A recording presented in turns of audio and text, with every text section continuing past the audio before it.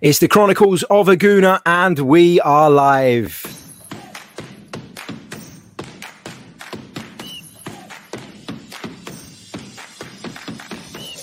You're listening to the Chronicles of a Gooner, the Arsenal podcast. I'm Martin Tyler, and you're listening to Harry Symeou.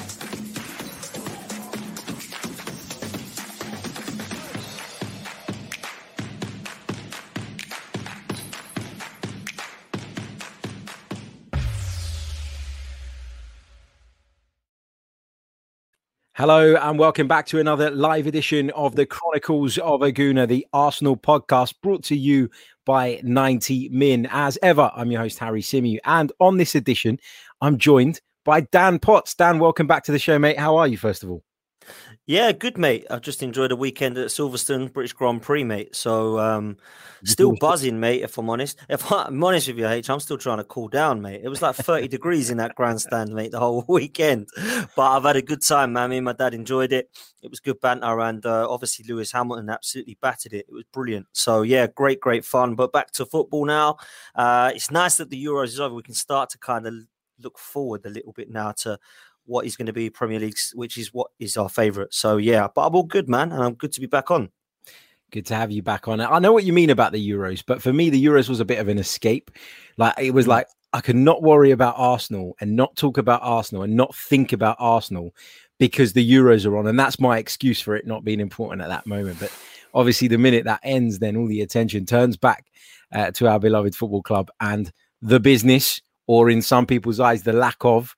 Then, of course, again, takes centre stage, doesn't it? But on this edition, we're going to be discussing Granit Xhaka. Now, let me bring you guys all up to date with what's going on with Granit Xhaka, what the latest reports from Italy are telling us.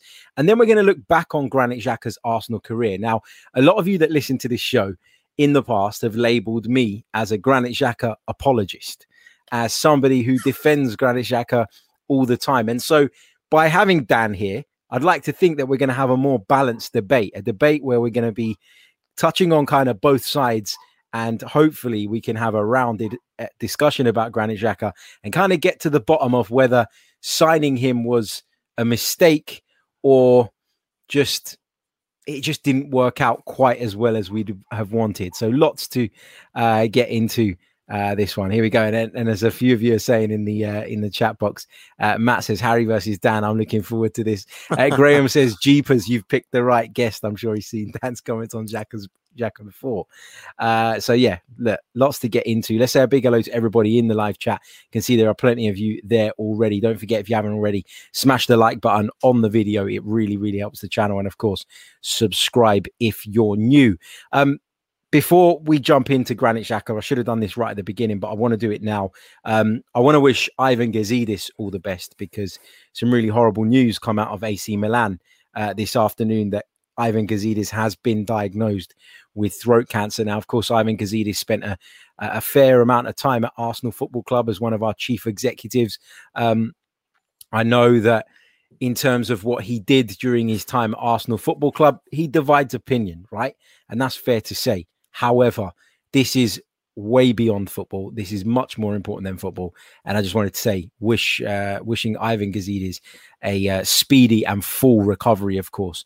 I think the prognosis at the moment is that he is in a place with the right surgery, etc., that he is expected to make a recovery, and fingers crossed that is the case. But just wanted to touch on that before we start throwing insults at each other about Granit Xhaka.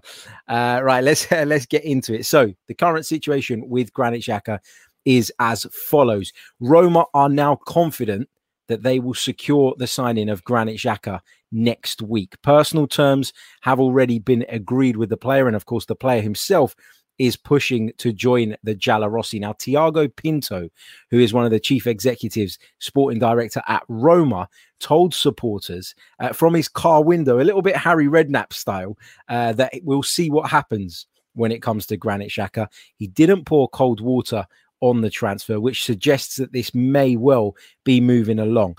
Mourinho wants him to join next week because Roma will be on a preseason camp in Portugal, and he feels like that's a good time to integrate him into the group. The fee is believed to be around about £17 million plus add-ons.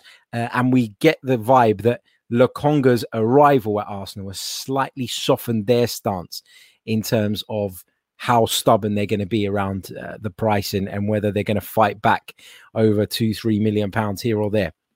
So that's where we're at with regards to Granit Xhaka. Now, for me, Granit Xhaka is somebody who come into the club and came with huge expectations. I think it's fair to say, even though I've defended him, that he didn't live up to those expectations. You're talking about a player that cost Arsenal in total nearly £40 million. And I think, as much as I don't think he's deserved to be the scapegoat all the time, Dan, it's fair to say that he's not lived up to the hype that came with him when he joined the club, right? Yeah, I mean, I've been harsh on the player, to be honest with you, for quite a few seasons. And the main reason I've been harsh on him isn't because I hate the player or think he's a terrible footballer. I actually think there's parts of your game which I admire. My problem with Granit Xhaka is that the frustration of the same mistakes every season does my head in. And you just know for every free kick he takes that's class, for every pass he pulls out, you think, how's he done that? For every tackle he makes, you know there's going to be an incident where he either grabs someone around the throat, smashes the ball against someone and it goes in, i.e. Chris Wood, passes the ball to the wrong opposition for them to go and score, does something silly at the back where he passes it or it goes loose. And you just know something like that's going to happen. Even this season, after probably his best in an Arsenal shirt, he still had those two incidents that everybody seems to kind of slam him for. And the reason he gets slammed for it is because he keeps doing stuff like that. And I hated Mustafi for that. So I can't sit there and be hypocritical and say that I believe Granit Xhaka doesn't deserve the abuse that I gave Mustafi for those mistakes, because I've given it to many Arsenal players. I think with Granit Xhaka, what we've seen is a player that has been a stopgap. We've always been trying to progress on that position and we've never really done it. And I think now is the time for us to move on from it. So in a nutshell, Harry, I don't think it's worked out well for him. He's not been an absolute disaster, but he hasn't had a good career, in my opinion, in an Arsenal shirt. And it's ended quite toxic, if I'm honest. So I think because of that, it's time for him to move on. Yeah, I think overall, you know, when I sit here and I do defend Granit Xhaka, because as I've said before, I don't think the criticism he gets is always justified. I think there have been moments, as you mentioned, Dan, throughout his Arsenal career where you can look back and go, well, that was a moment of pure stupidity. That was a moment of you losing your rag. That was a moment in which you cost us. But I think as a consequence of that, some of the good stuff that he's brought to the team has been overlooked.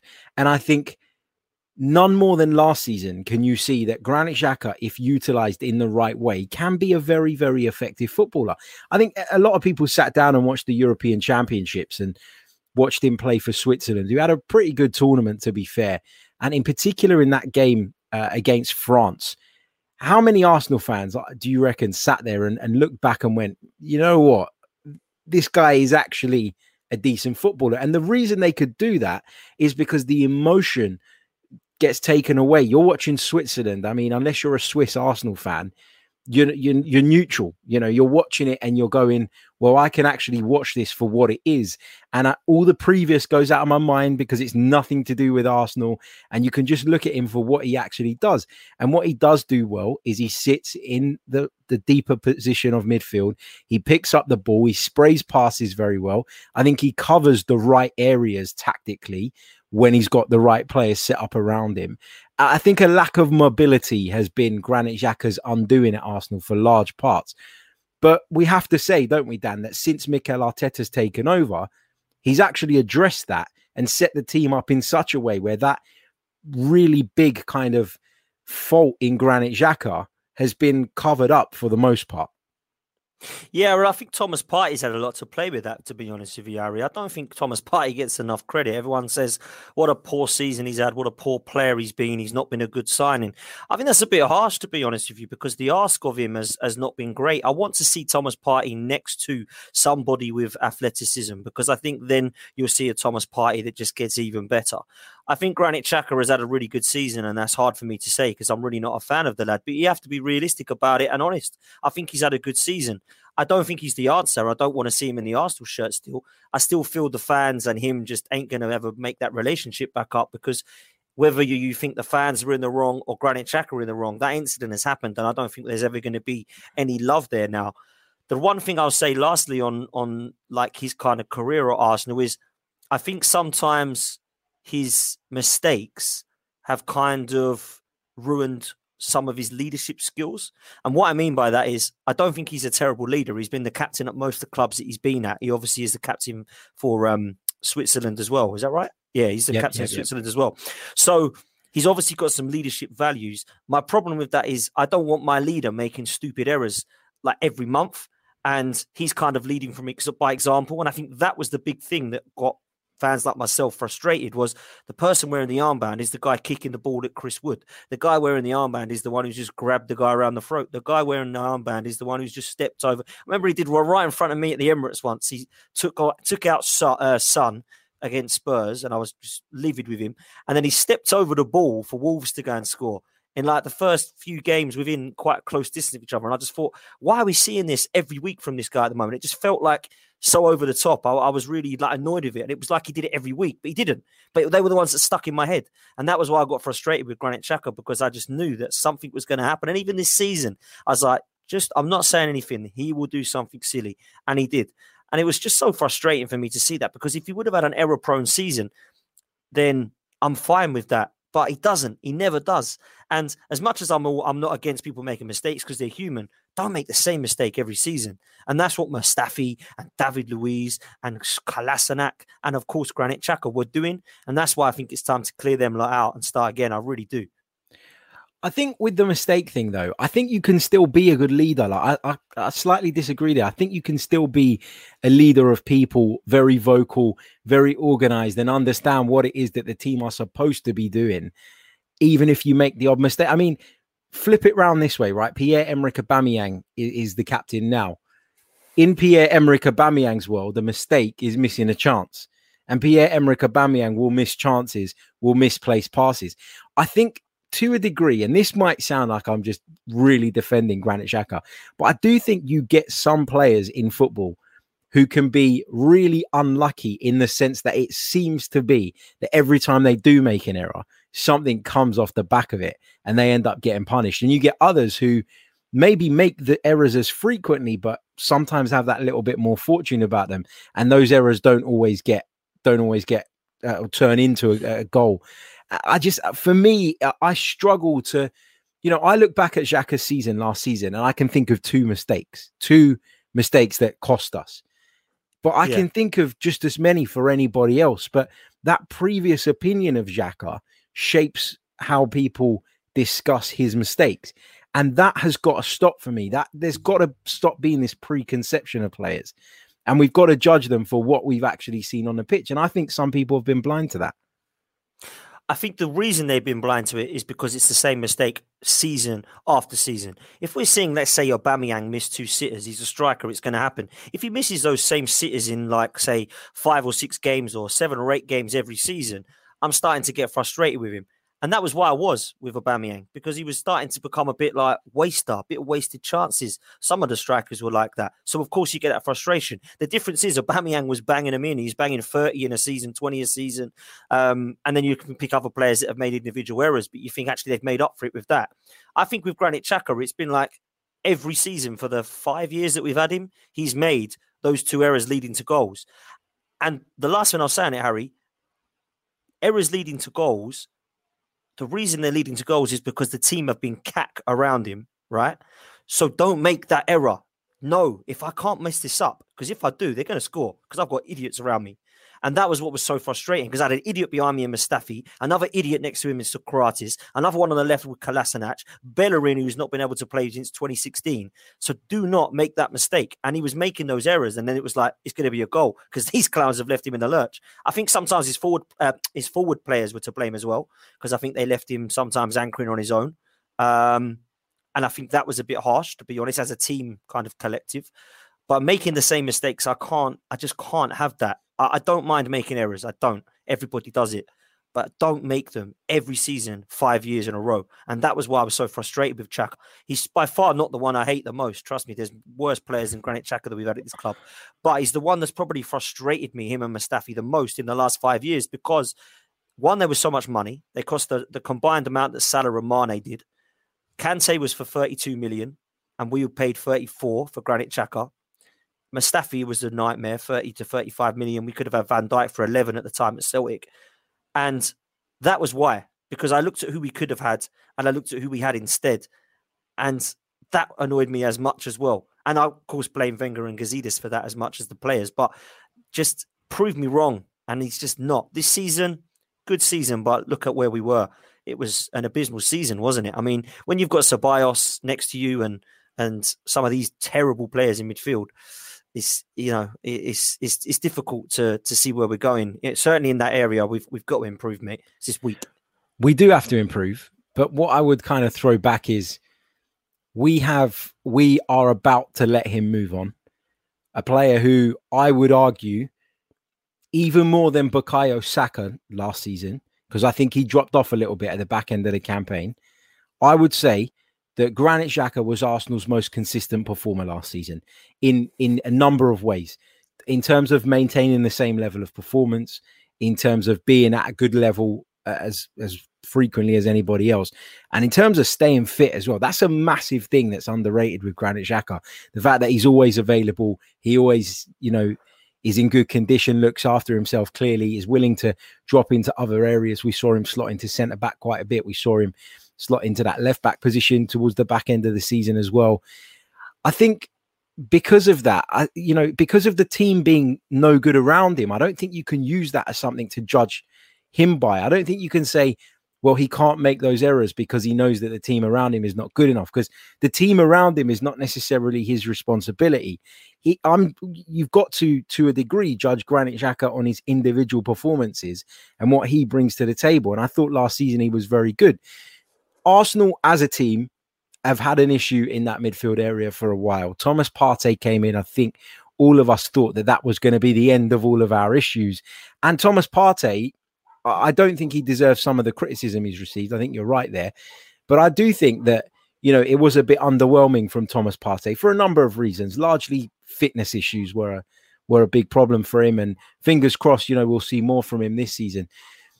But another point as well as to why there was a massive difference, in my opinion, from the Granit Xhaka under Mikel Arteta and the Granit Xhaka previously, is that Mikel Arteta set up the team in a way that didn't expose him anywhere near as much. Quite often in the Arsenal side, you'll see the left back bombing on, but the right back will be a little bit more reserved at that point. And you see the right back sometimes, whether it's Bellerin or whoever, tucks infield a little bit. Xhaka's able to drop that little bit deeper into the defence.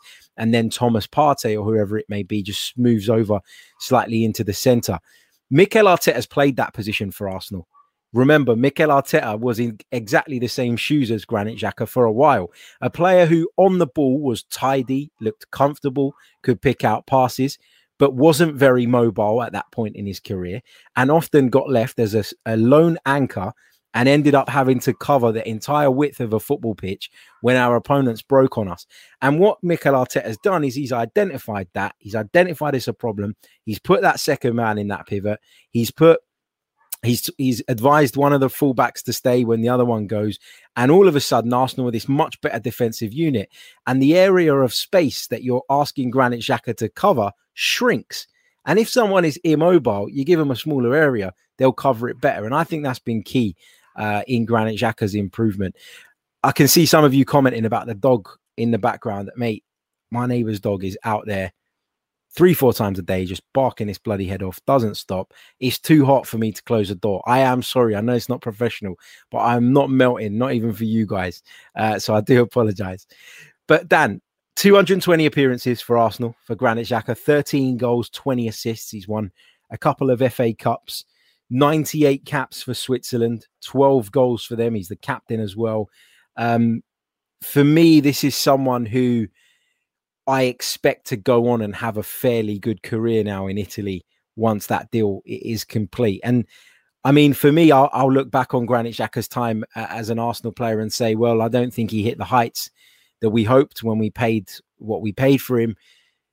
But I think it's unfair that he's been scapegoated so often. And I think that we've got to just say goodbye, understand that we're at a place now where that reputation and that relationship with the fans is never going to be fixed, and just wish him well. Listen, I do wish him well. I wish every Arsenal player well that leaves. You know, I never want them to have a terrible career because they put on the shirt and they've done their best, whatever their best is, whatever level their best is. And I've no doubt that Granit Xhaka tried 110%. I just don't feel that he was the answer that we needed for that 5-year period. And I don't look back at that career and think, wow. What I will say is, you said about him being the most consistent performer. I would agree with that last season, if I'm honest with you. I don't think his performances were outstanding, but then again, I don't think anybody had consistent performances that were outstanding. The only two players I actually feel that would be mentioned as consistent would probably be Pepe and Saka. Then we're struggling because I can't pick Smith Rowe because he didn't play until Christmas. So Xhaka would be the other one. I think with Xhaka, the one thing you say, which I cannot deny, his fitness is outstanding. I mean, I don't think he played more minutes. I think he played the most minutes out of any Arsenal player by far. Every game, no matter whether it was a Europa League game, a League Cup game, an FA Cup game, or a Premier League game, he always played. So that was frustrating for me because I wasn't a fan of the guy. But actually, you got to give it to the lad. He was playing pretty much 90 minutes in those games as well. He never come off at like 60, did he? He always came and played 90 minutes. And I'm thinking, he's rotating every player here. Why is he not playing him? And it's because we had nobody, unfortunately, in the team that could do what he did. And that was spray the passes, dictate the play in the middle, and allow Thomas Partey to try and do his thing. Now, we do need to upgrade that. And my question to hit back at you would be, if he is a great player and if he is our best midfield, it kind of shows you how bad our midfield is because we can't even get 20 million for this dude and nobody else wants him. So I think he'll do well at Roma. I think Mourinho is the sort of manager he needs because Mourinho's always had that sort of horrible player in the middle that likes to kick players, likes to kind of not really move, but just likes to dictate play. Højbjerg, we saw it at Spurs. He was really good under Mourinho. He's had it with Cambiasso for Inter Milan, Chelsea players like Ballack and Essien. So he's always going to have that kind of player. I think he'll do well at Roma, to be fair to you. And we do just have to say, well done. Thank you. It's not worked out, but good luck. We will replace and upgrade because we need to, Harry. We need to. Whether it's Bissouma, Sabitzer, whether it's Neves, I feel they're all upgrades on Granit Xhaka. I'm actually not a huge Neves fan, if I'm honest. I think he's an okay player, but I wouldn't say that was a huge upgrade personally on Granit Xhaka because I don't know that he's as mobile as some of the others. I think the other two probably provide a little bit more athleticism, although Sabitzer seems to play a little bit more forward for Leipzig. But I do feel that, the Husam Awars, Madisons and all that are going to be further up the pitch, those kind of thinking. But for me, Bissouma would be a real good fit for me. But let's see what happens, mate. Yeah, I think the thing with the transfer fee, and I think this is a good point from Rydog, he says, to counter the argument that we can't get 20 million for Xhaka, Liverpool got 30 million for Thiago.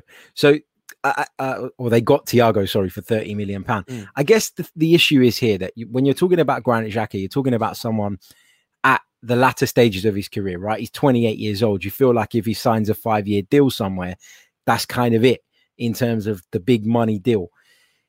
Also, you got to take into account the pandemic, which has messed a lot of clubs up financially, especially those on the continent who have been impacted much more than those in the Premier League. And that's for the simple reason of TV money in the likes of Italy, Spain, Germany, France is significant, of course, but it's nowhere near as significant as what the Premier League clubs get. So in kind of their continuation of the Premier League, those clubs were still receiving a large proportion of what they would normally bring in terms of revenue, as opposed to some of the Serie A clubs, for example, who, yes, they were getting the TV money, but they lost out on the revenue from fans coming in. And with that TV money not being as big, it's harder to cope with. I think we've seen it a lot in this window, and we're going to continue to see it. Matteo Guendouzi is someone that people were talking about Arsenal getting sort of 15, 20 million pound for, and we've not even managed to get 10 million for Matteo Guendouzi. You look at, Hector Bellerin, another player that Arsenal fans are kind of convinced we should be getting sort of 15 to 20 million pounds for, and we're not going to get anywhere near that for him either. I think the market right now is a difficult one, and when you've got a player who clearly wants to leave, and Granit Xhaka does want to leave, and to be honest, I can't really blame him. I mean, we keep talking about the fractured relationship between Granit Xhaka and the Arsenal fan base. Surely Granit Xhaka must think, what is the fucking point? Like, what is the point in me turning out every week, giving my all, when even when I do perform, it's completely overlooked by some, not everybody, but by some. And yet when I make a mistake, my social media is inundated with Arsenal fans, in quoted marks, sort of having a go at me. So I just think we're at that point now where the break has to happen, and he wants to go. He's 28 years old. Roma aren't going to break the bank for him. 17 million is not ideal, but it's probably about as good as you're going to get in this current climate. I think that's just where we are. I think we overpaid for him, if I'm honest with you. So I don't expect to get 35 million back, that's for sure, because he's not worth that. And if I look at somebody like him and compare him to some of the other players, then maybe he is about 18 or 19 million. Maybe he is, I don't know. But then there's the other side of that where you say everyone's gone down in value by 10 million, let's say, because of the pandemic. And then Arsenal slap in a 50 million price tag for Ben White. So it's like we're a bit backward, isn't it? It's like everyone's cheap, but we're still going to give you 50 million. So I don't know how that works. Maybe it's different with English players and upcoming talent. But I do sit there and sometimes wonder where we are with this business model, Harry. I'm so confused. Matteo Guendouzi was bought for about 6 million and everyone said we've made 20 million already and we made 2 million on him. We're looking at Maitland-Niles now in a situation where we could have made 20 million last summer, but we've rejected it. We're probably looking to sell him for about 8 or 9 million now, just like we did with Kieran Gibbs back at West Brom 10 years ago, whatever the hell it was, or 6 years ago. So I sit that and I think, where is this business model coming? The only two players I can actually think that we've made money on in the Emirates era is Iwobi and Oxlade-Chamberlain. Then it stops. Like, we are no good at selling. You look at Liverpool, they somehow got 25 million for Ryan Brewster. Yeah, 20 million for Jordan Ibe. Where are these players now? Where are they all gone? They've all disappeared. Solanke, 20 million. What the hell is going on? Dan, they're only worth what someone is willing to pay for them, right? And so somebody like Xhaka, for example, who everybody knows the club would probably be quite happy to move on. Same with Bellerin. There were reports months ago that Hector Bellerin had made it clear to Arsenal Football Club that he wanted to leave at the end of the last season. And then he played another full season with Arsenal, and now he's going to go. So everybody knows he wants to go. Everybody knows that Arsenal want to offload him. So nobody's going to come in and offer top whack for these players, because in the case of Ben White, for example, we're going after someone that Brighton would be quite happy to keep, but also understand that they can get big money in for him. So in that instance, where the club are not desperate to move that player on, you've got to do enough to persuade them. You've got to do enough to get them to let them go. And we've been in situations, unfortunately, where we've signed players of the Xhaka profile, for example, and we've given them these massive deals, and then they've not progressed, they've not developed. And then what you end up with is that player at the end of his contract, he's 5-6 years older than he was at that point, and now you can't get the money that you spent on him back. And that's why I think Arsenal are changing the kind of approach. Somebody like Ben White, 23 years old, you give him a 5-year contract. If Ben White develops in that 5 years and you want to sell him after that 5 years, you've now got a 28-year-old centre-half at his peak that you've made a big investment in, but he's developed along the way at your club. And now you can go, and if you want to, you can cash in and probably get even bigger money for him. And I think Arsenal are trying to find that sweet spot now of players who are young enough to develop and still hold a sell-on value, but are also experienced enough, like Ben White. He's played a full season in the Premier League, had a season with Leeds in the Championship. These players are also experienced enough to now make that next step in their careers and try it and hopefully go on to that next level. So I think Arsenal, what they're doing in that sense makes sense. But I agree with you. There are players that we're going to let go for next to nothing. That is frustrating. It is disappointing. But there's not a lot you can do about it, is there really? I mean, we're stuck. Some of them are toilet, mate. Some of them we ain't going to get anything for, yeah? Let's be honest. I mean, Kolasinac, just do what we did with Ozil and Mustafi, man. No one's going to buy that dude and give him 125k a week. The guy is awful, yeah? Just let him go by mutual termination. I know it's another player we have to pay to leave, but this is the mess that we've been in by this great manager that everyone wants a statue outside the stadium for.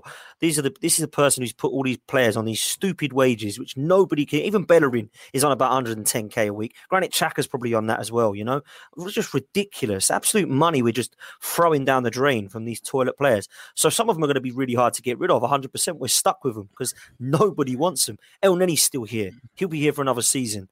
Yeah, because we haven't got any other midfielders at the moment. Even Aziz is now being promoted. Willock and Maitland-Niles will probably have to stay at this rate because we're not getting anybody in. So, yeah, we could be stuck with this situation where we're struggling to get rid of players. Eddie Nketiah, yeah, Tell me who is better upcoming in terms of stats and who's playing for you, Rhian Brewster or Eddie Nketiah. Well, Eddie Nketiah was banging in goals for the unders. He's banging in goals for the under 21s. We should be able to say that's about £25 million striker then in this market. If Brewster's going, we're not going to get that for him. But he's awful, by the way. He's probably going to be about 8 million or something like that, or 10 million. I think we rejected 10 million. But that's where you're relying on like that for me. Liverpool selling Rhian Brewster for £25 million is not Liverpool being smart. It's Sheffield United being stupid and gullible. That's how I see that. Somebody has to cut, if you know how everybody knew that Sheffield United, after their first season in the Premier League, where they did quite well, were in a place where they were then desperate for a centre forward. Everybody knew that. And now they come knocking on Liverpool's door and Liverpool start playing hardball. And they know that Sheffield United are desperate and they keep pushing them and pushing them and pushing them and pushing them. And then we get to the point where Sheffield United, out of desperation now, getting towards the end of the window, we haven't got a centre forward. We desperately need one. Let's break the bank. And it's different because Liverpool weren't that fussed if Rhian Brewster went or not. They regarded him as a good, young, up-and-coming player and would have probably been quite happy to keep hold of him. But when an offer like that comes across the table, you've got to take it. And Arsenal have been guilty in years gone by of holding on to some players for too long, to the point where that value then starts to decrease. In Granit Xhaka's case, in Shkodran Mustafi's case, they've never really been on that upward trajectory. And so whatever happened, we were always going to lose money on them, unfortunately. Let's give you guys a quick reminder that this podcast is brought to you by manscaped.com. So for all your male grooming needs, if you need to get that bush sorted out, it is summertime. You might go on a date. It might go better than you planned. Get involved, manscaped.com. Check out the Lawnmower 4.0. I can attest to it being a fantastic product. Enter our discount code, which is 90min20, and you'll get yourself 20% off of your order, as well as free worldwide shipping. So you can stand to save yourself a fair amount of money. Dan, can I interest you in a Manscaped? Yeah, man. Do you know what? I hear this. Everyone is talking about Manscaped. Do you know what I mean? Everyone is. We've got beard oil on Same Old Arsenal, Manscaped on all the other podcasts, it seems. So I think me and Lee are going to have to try and get a Manscaped thing, aren't we? Because everyone else is. We need to try and keep up with the times. But yeah, mate, good advertising there. I like it. Check it out. Also, if you haven't liked the video already, what are you waiting for? I can see there's over 300 of you watching us live at the moment. And we've only got, 73 likes. Let's get that up to 100 sharpish. And then let's start moving towards that 150. Get your questions in the live chat box as well. Myself and Dan will take some of your questions before we wrap up the show. So Dan, while people are putting their questions in the chat box, pop a little cue at the beginning of them so we can pick them out easily. How would you summarize Granit Xhaka's Arsenal career in one sentence?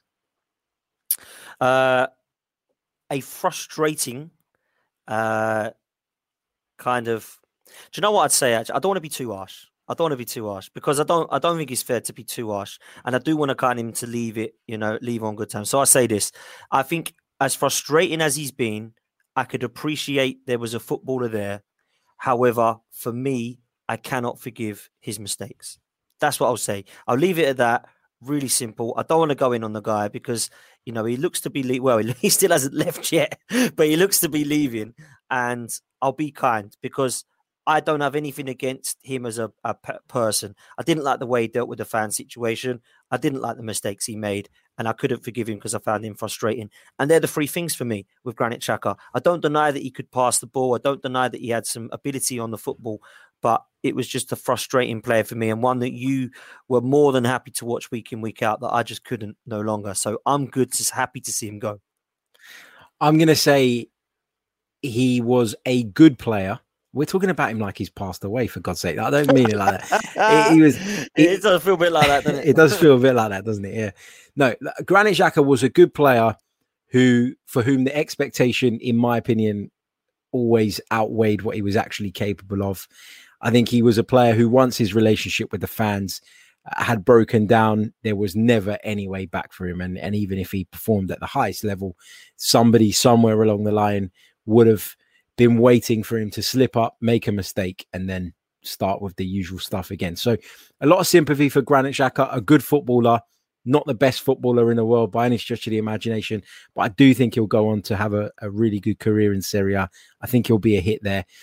just finally kind of on that situation, the way he kind of dealt with the fans. And I know we've talked about this situation over and over again over the sort of last couple of years. I actually, at the time, remember being in the stadium and literally looking around me and shaking my head at our own fans, because I thought that the way that situation all came about was needless. You know, the whole thing of moaning about him walking off the pitch, it was the 60th minute, it wasn't the 90th minute. And I'd been at the game the week before that where we played Sheffield United away at Bramall Lane. And I was in the away end. I think Judges was there as well. I'm sure I saw Judges. I don't know if you were there, Dan. I wasn't, but Judges was. And it was the one that rained, yeah? Yeah, really yeah. It was Yeah, horrible. Yeah. But that night, Granit Xhaka was ironically cheered when he was substituted by the fans. And there was a game prior to that where he got the same thing.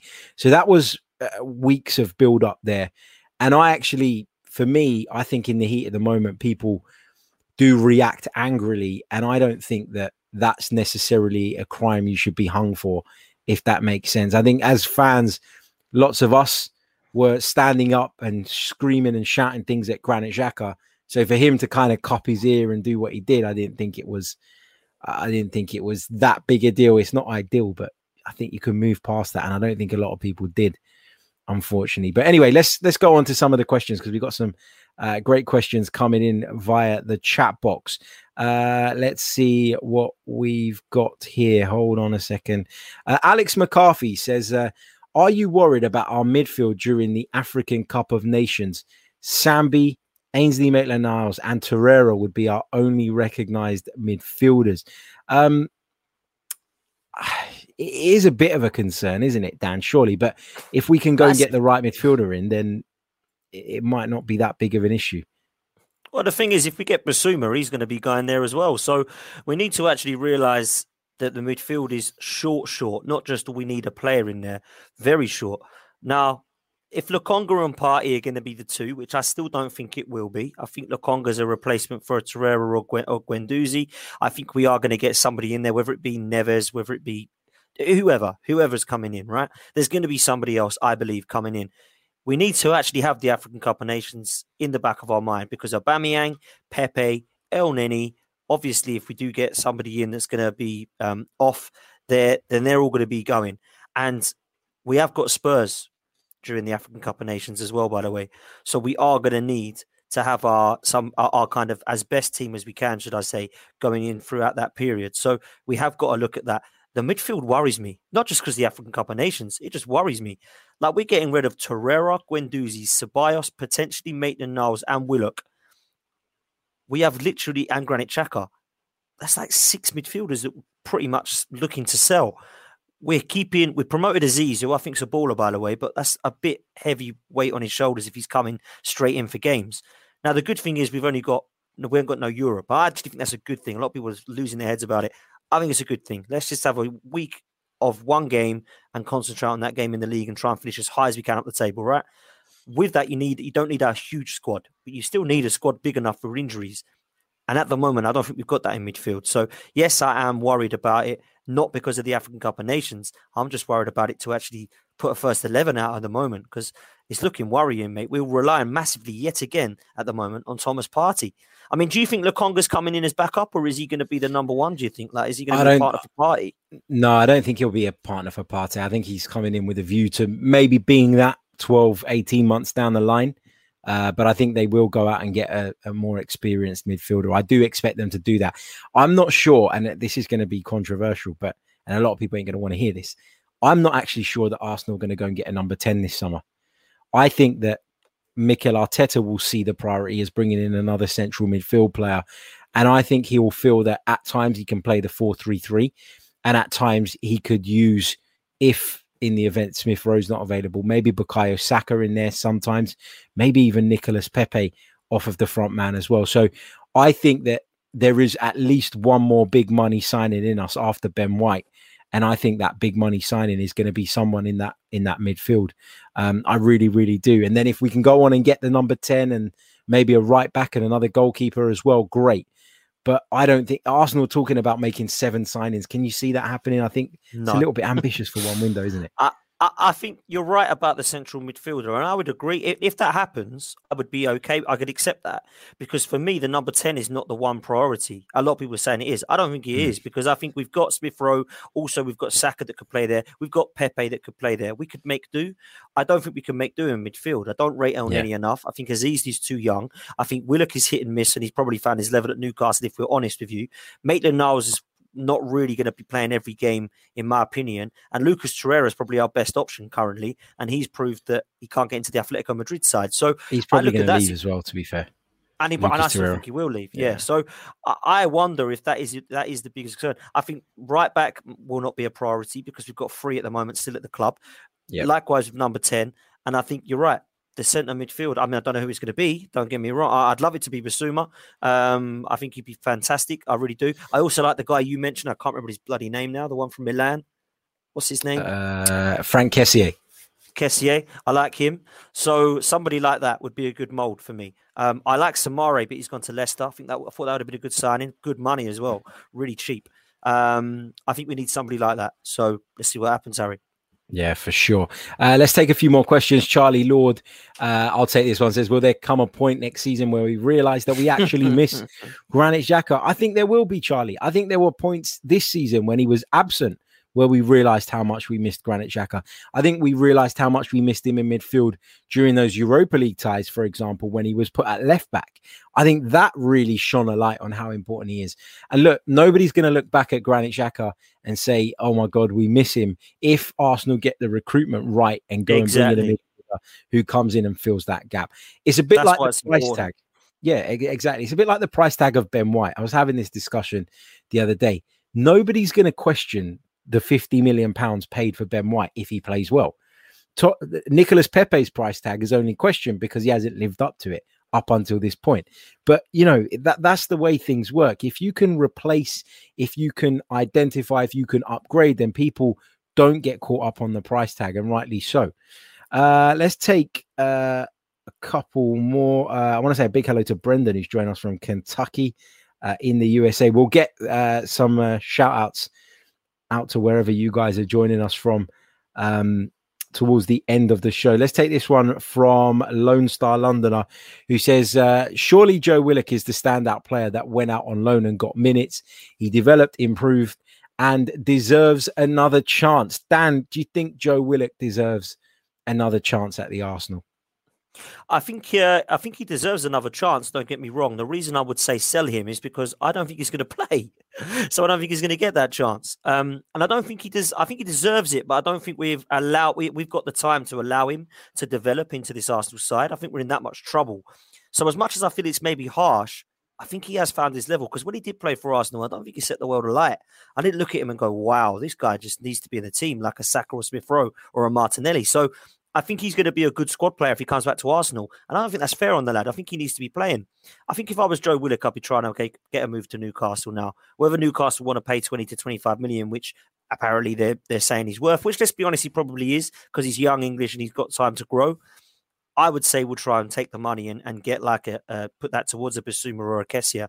That was what I would say. But I think it's harsh to say that, you know, might be harsh on the lad, but I that's what I would do personally. Me too, and regular listeners of the podcast will know that my thoughts on it are that Joe Willock at this point his stock is as high as it's ever been. And, you know, you talk about 25 million pound potential fee from Newcastle.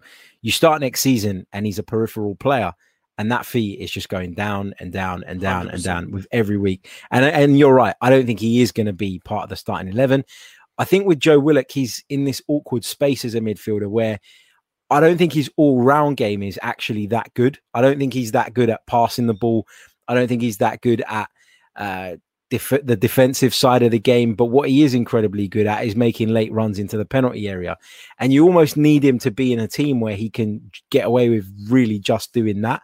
Problem is with Arsenal, if Mikel Arteta continues to play the way we're playing, with the two-man pivot, where you do need to be comfortable on the ball because you're going to be pressed and you need to be able to build up play from a deeper area. I don't think Joe Willock's got that, but I don't think he's got the guile and creativity necessarily to be a number 10 either. I think he's at his best when he arrives late. And in a team like Newcastle, where a lot of their football was on the counter attack, because they were often the side that were sitting that little bit deeper, that worked. But at Arsenal, that's not going to be the case. We're going to get teams coming to the Emirates, parking the bus. And Joe Willock, for me, hasn't got the vision or the deft touch or that, that bit of magic to unlock a defense. So I think that now is the time to cash in on him. I really, really do.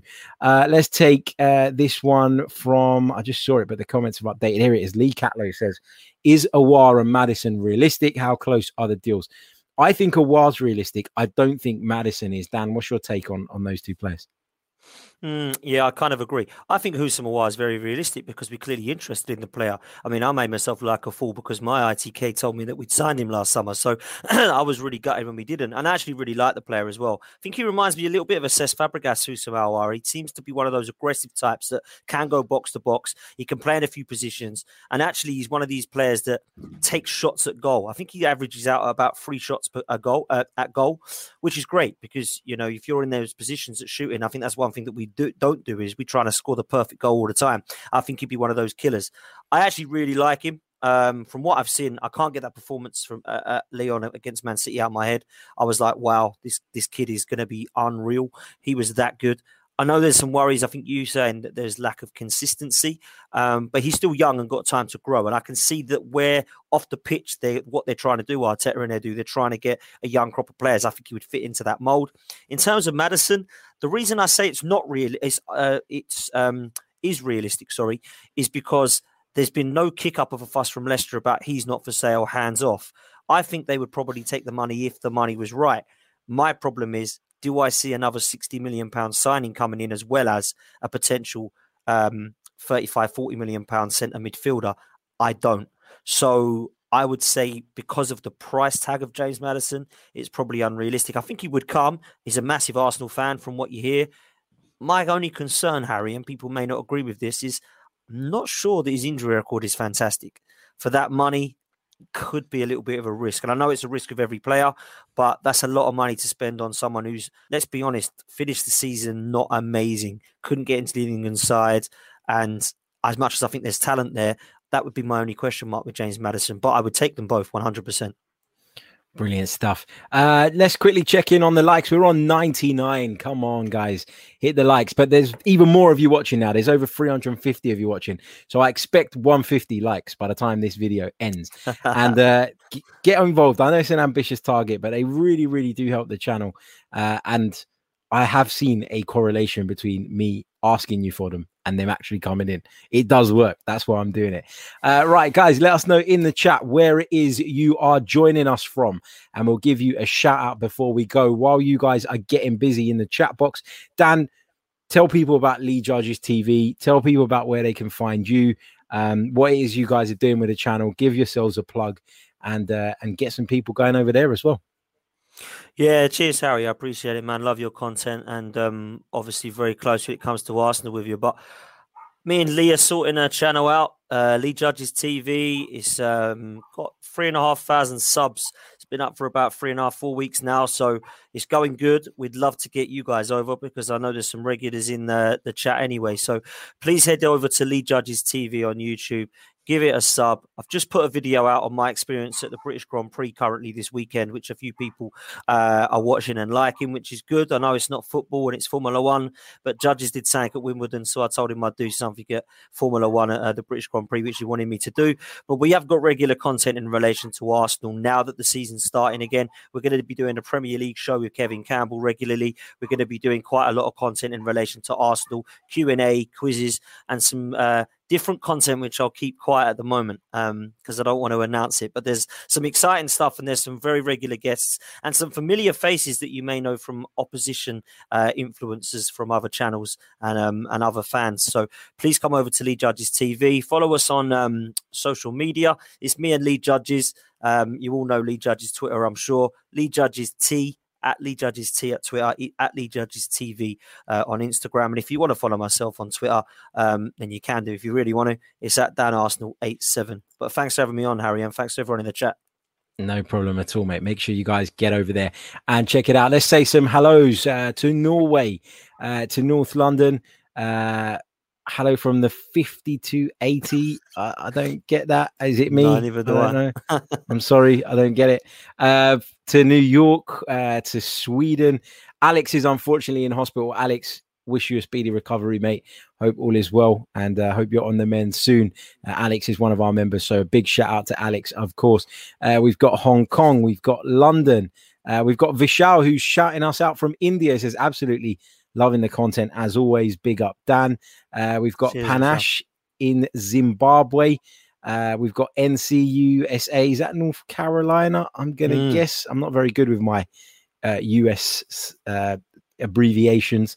We've got Namibia. We've got Emmanuel, who's in Staten Island, New York. We've got South London. We've got the Awa residents, apparently. Helsinki, Finland. We've got Holland. We've got Tampa, Florida. We've got Canterbury. We've got Manhattan. We've got Northern Ireland. We've got Trinidad. We've got New Delhi, Austin, Texas, Kenya. There we go. That's the explanation. Mile High City, Denver. Okay. It's 5,280 feet. Just got it. We've got Andrew in Bristol, North London, the red bit. Rome with Xhaka, Cleveland, and Jaipur in India. Right, we'll catch you all very, very soon with some more Arsenal-related content. Hope you enjoyed the show. Smash the like button on the way out. Subscribe to the channel if you're new. Give Dan a follow and check out Lee Judges TV. Until next time, take care.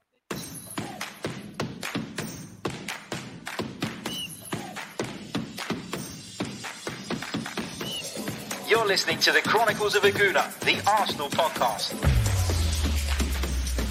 I'm Martin Tyler, and you're listening to Harry Symeou.